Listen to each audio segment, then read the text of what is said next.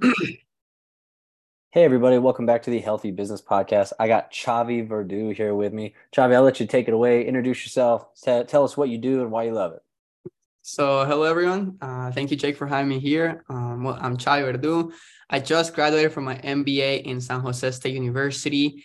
I was also a student athlete for a lot of years, and in actually New York, and then in California, I transferred.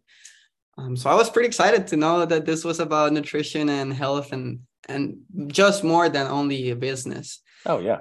And I would say a cool fact about me is, well, I'm from Costa Rica, actually. I'm not from around here. However, I want to stay in the States for a couple of years, have my education and expand my own startup. I have a startup about soccer.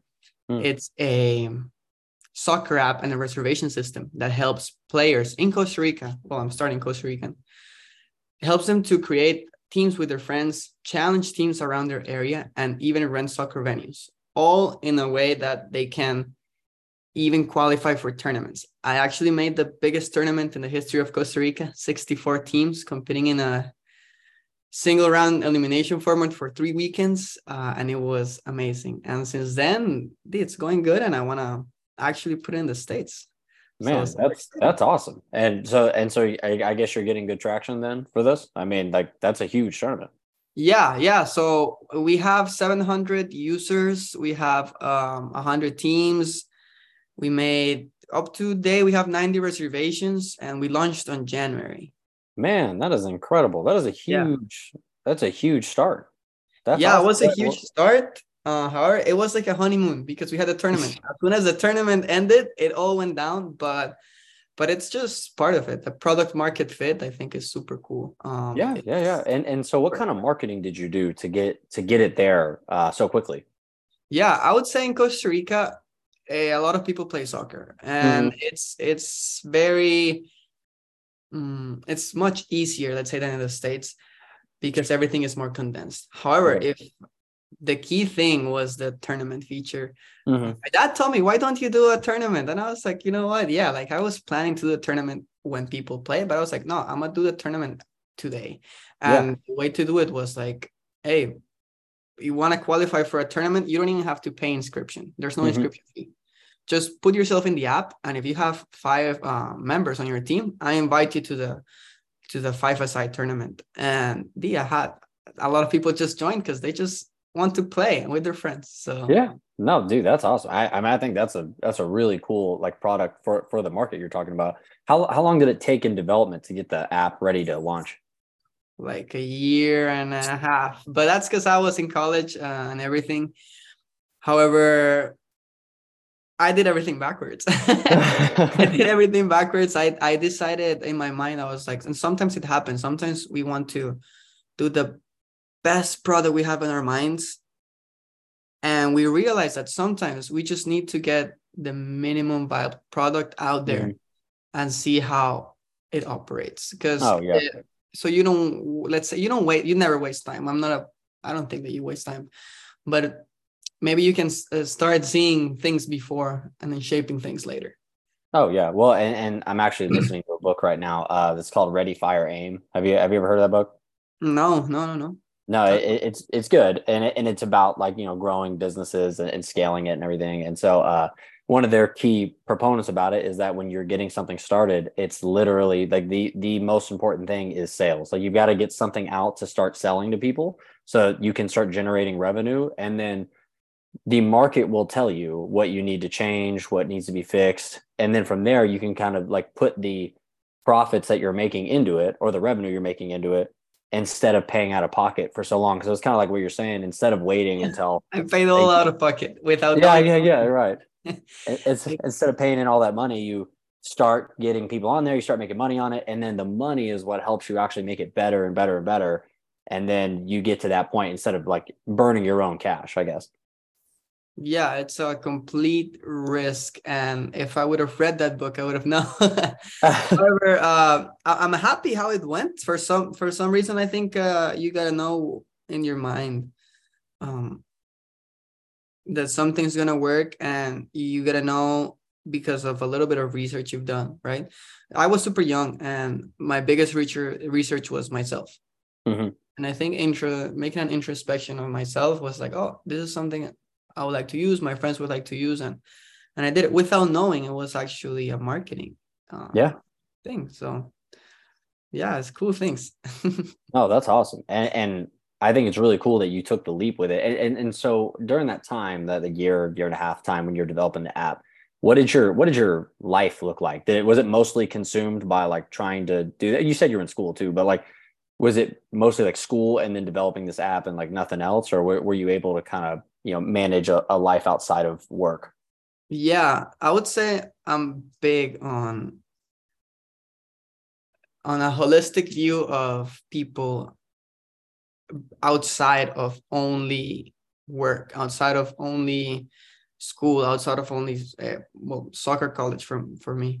I Hmm. think that it's super important for every individual to experience other values, because at some point I was like, what happens if I don't have soccer in my life? Who am Yeah. I? Or what happens, or people that are like only entrepreneurs, what happens if you take your business away? Who are you? What else do you have to bring to the table? And I was super big on that. Therefore, I think that I've always liked to get involved in so many different things. And my mind, I think, is super, I wouldn't say ADHD, but super distracted on, or I have many different passions which go around from painting. Like I like to go Hmm. paint. I had a friends that were musicians, so I like to sometimes go jam with them. I picked up guitar. Yeah. I started skating more. So many different things that they're super important. I would say during that year was the year I experimented the most things in my life, which is contradictory because I was doing the app. So there was less time, but the few time I had, I wanted to do something different.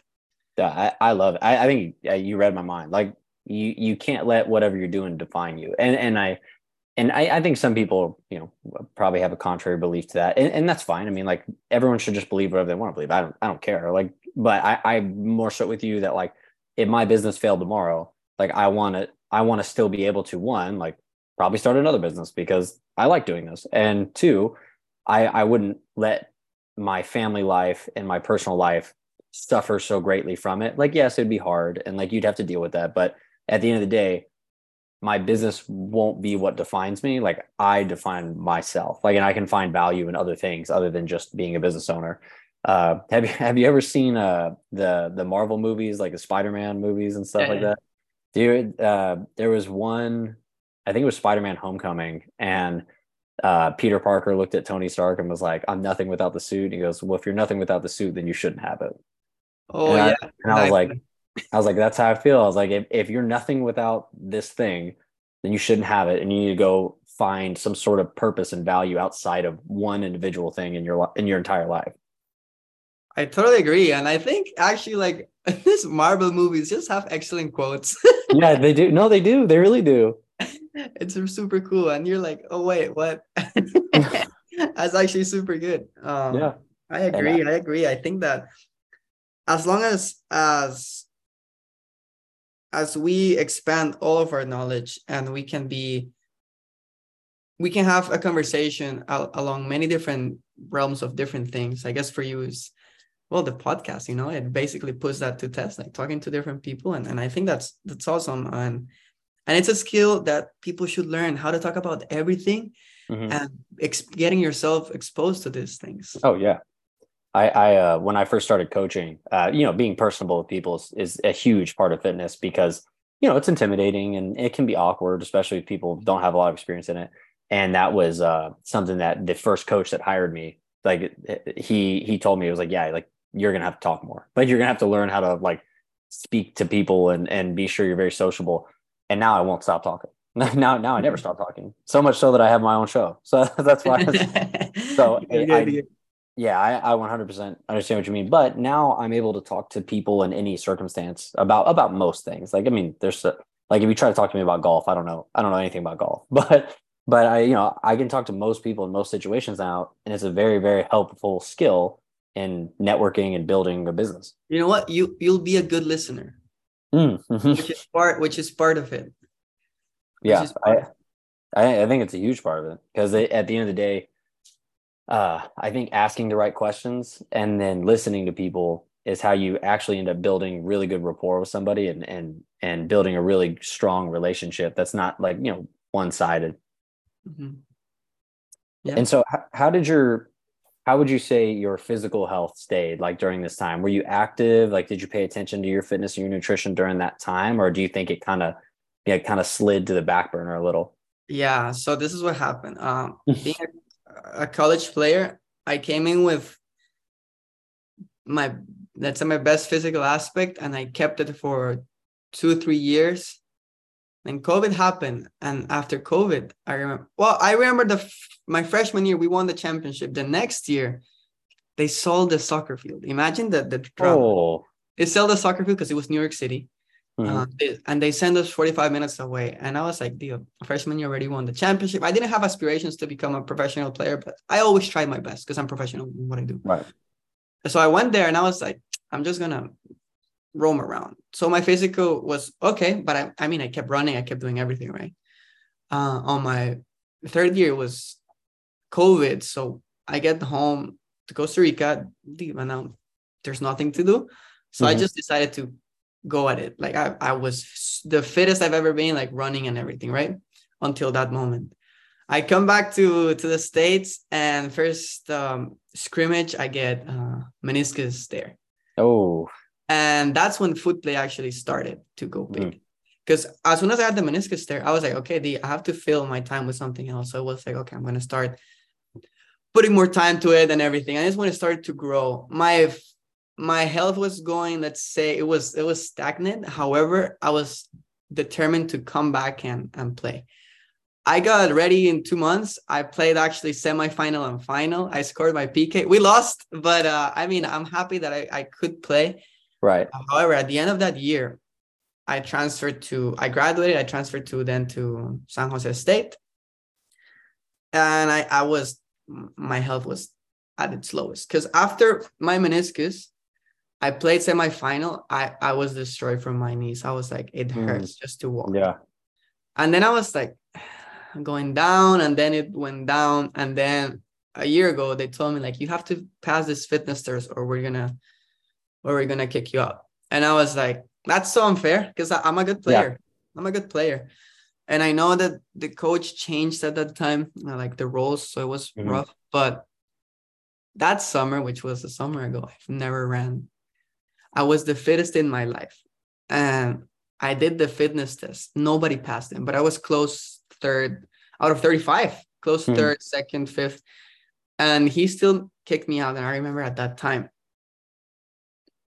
I had to go through CAPS, mental health, because I was getting panic attacks Oh, yeah. for running and the pressure. And I think that's something that we know, but we don't see, which is the mental aspect of being fit or being called quote unquote good enough. Mhm. And that really was the hardest year of my life. Because then now out of nowhere, I don't have soccer anymore. I don't have any aspirations. I didn't want to go to the gym. I didn't want to do anything. I hated soccer. And it's so weird because I had a soccer app. Yeah. And I felt so bad. And I remember I was like, no, this can't be the way. I remember going to cabs. I remember doing lots of different stuff. And I start getting back to who I am, going back to the arts, going back to um, talking to other friends. I even went back to New York to see Mhm. old friends. And that just changed my life. I decided that I wanted to be fitter again. So I started going to the gym again. I started playing soccer again with some friends around the Bay Area. My mental health completely healed from that shock. Yeah. And right now, I would say that it's crazy that this happens because up to 2 weeks ago, I was like, you know what? I'm gonna tell ChatGPT to give me a 3 day workout. Oh, yeah. And I mean, I know. Well, I've done workouts all my life. I know which ones are like, okay, this maybe doesn't make that much sense, but it was interesting, and I've been doing it, and I would like to document it to see how well did ChatGPT do. Yeah, we can definitely get into that another time. The I've seen some of the stuff Chat GPT does, and yeah, it's not bad. It really isn't. No, I've talked to other people about this with some AI stuff because I've seen people say that like AI is going to replace like fitness coaches and stuff like that, and it won't. And the reason it won't is because I currently work with about 30 people, and like a solid percentage of them need somebody there. Like they need to talk to somebody. They need somebody there that cares. Like Chat GPT can spit out a generalized fitness plan for you. And if you're self-disciplined and everything, and the only issue is that like, how long do you do it for before, you got to start asking questions of like, should I start going up in weight? Should I start changing the reps? Should I change the rest ratios? Should I do this with my nutrition for that? Should I not? And so that's where I feel like the AI stuff is going to start to fall short. So maybe up front, No, it's it fine, but does. but It, you can't beat talking to a real person who has done it themselves for the longest time. So we're kind of nearing that 15-minute mark here. So I just want to give you just this last half here to just plug whatever you want to plug. You say what you want to say, and then we'll sign this off. well, I would say that follow Footplay in Instagram or even myself, maybe, Xavier Mhm. Verdu, LinkedIn, Xavier Verdu, and I'll be happy to connect with anyone. Honestly, this is the greatest part of life is connecting with people and see what we can help each other with. So I thank you love very it. much. Absolutely. And thank you guys for listening to the Healthy Business Podcast, and we'll see you next time.